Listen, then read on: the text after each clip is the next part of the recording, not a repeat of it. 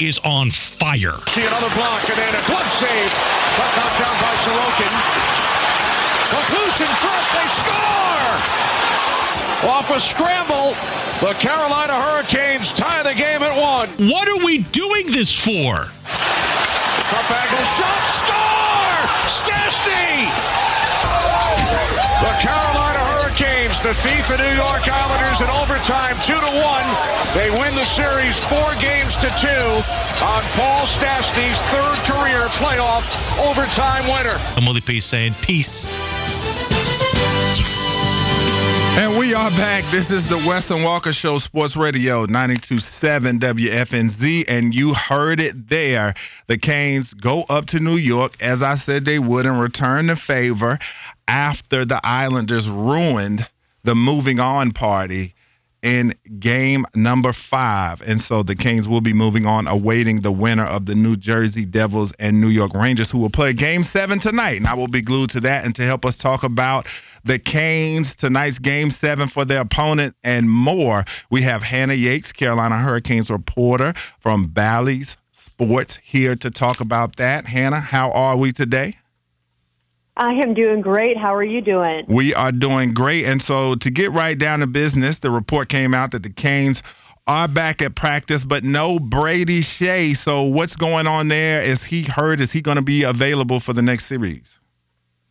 There's no clear update on him yet. I know the team has kind of just laid low on giving us some of those updates of what's actually been happening. We just know at this point in the season, there's usually just some nagging injuries or nagging little things that have been built up at different points throughout the season. So this is the perfect time for players to get a day off. It could be something, it could not be something, just for them to have that extra rest. Luckily, the Canes are in a fantastic position that they closed out this series early enough to where you have this time. They'll end up practicing again tomorrow and then skating the next day. So some guys are just getting a day off just to rest here and there at this point in the series.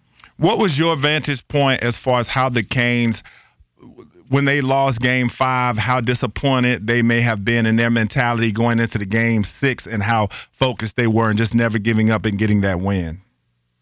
It was tough. I know for the most part, this group is so close and they care so much about the community here and the way that they've been supported for the past couple of seasons specifically and this year, in that they want to win in front of fans on home ice. You know, it's just an easier situation. You close out the series earlier, you get more rest, which is a massive advantage in the postseason down the road.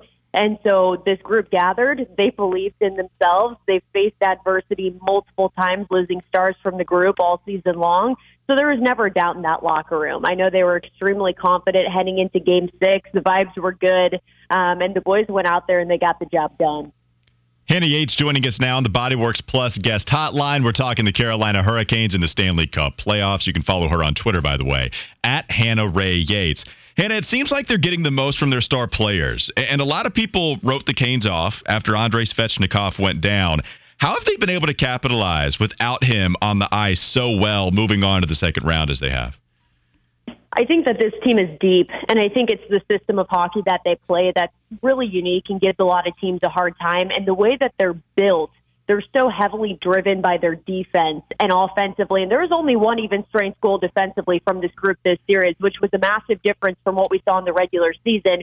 But they're so solid on the defensive side of the puck as well, much more than the majority of teams I've seen across the National Hockey League. Boston was another one of those during the regular season. Of course, they're now eliminated. But I think in terms of the teams left, that's the differentiator for the Carolina Hurricanes, is that they led the league all season long in terms of goals by D, in terms of defensive stats as well. I think that's a huge part of stepping up in those ways to where you're getting those offensive contributions. And then you have players like a Sebastian Aho, who had 4 goals and 7 points in that first series, stepping up and doing the work. You got some of your younger players stepping up later on in this series, and then you have your veterans like a Paul Stastny, Jordan Staal, those players who are really stepping up, leading the way, and maybe contributing more offensively than you would have expected. Teuvo Teravainen going down in the postseason, obviously that's a massive blow as well. He's an elite playmaker, and so I think they've had different pieces who have stepped up, and it's just props to the way this team is built. Well, you brought up Sebastian Aho. Speaking of stars, that's exactly where I was going to go next, because this is someone already moving up on the all-time postseason goals list for this Canes team.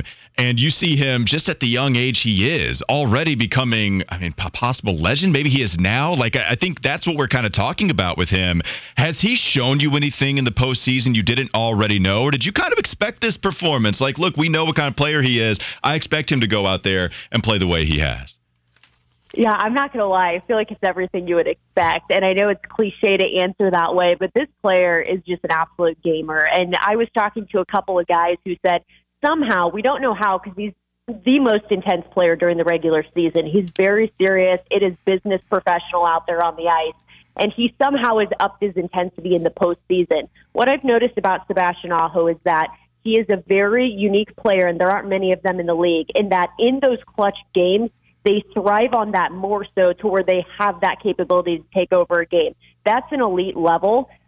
He is one of the only ones in terms of that really has the ability, no matter, 10 minutes left in the third period, he'll go out there and score 2 goals, and we've seen that happen this season. So that's who he is, and I think we're just seeing it on a massive stage right now.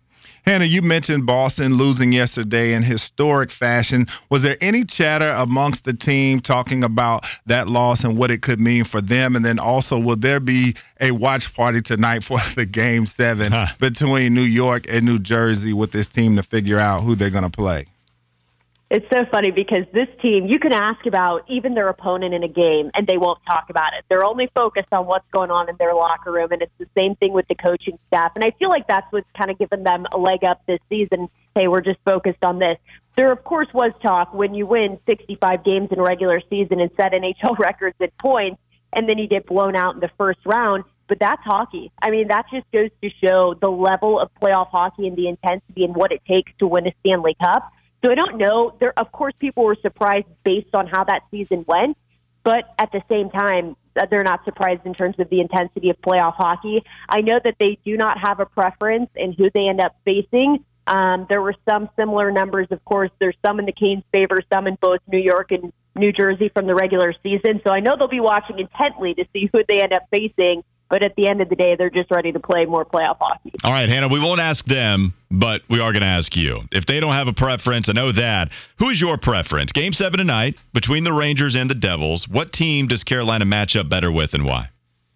I thought you guys would ask that, and I've been going back and forth in my head the past couple of days. Of course, I'll be watching that intently to see how this plays out, and I think how this ends will honestly be a great sign, because what you notice about playoff hockey, teams get hot as they go on. You don't want to face the teams like a Florida Panthers team right now. You don't want to face them next.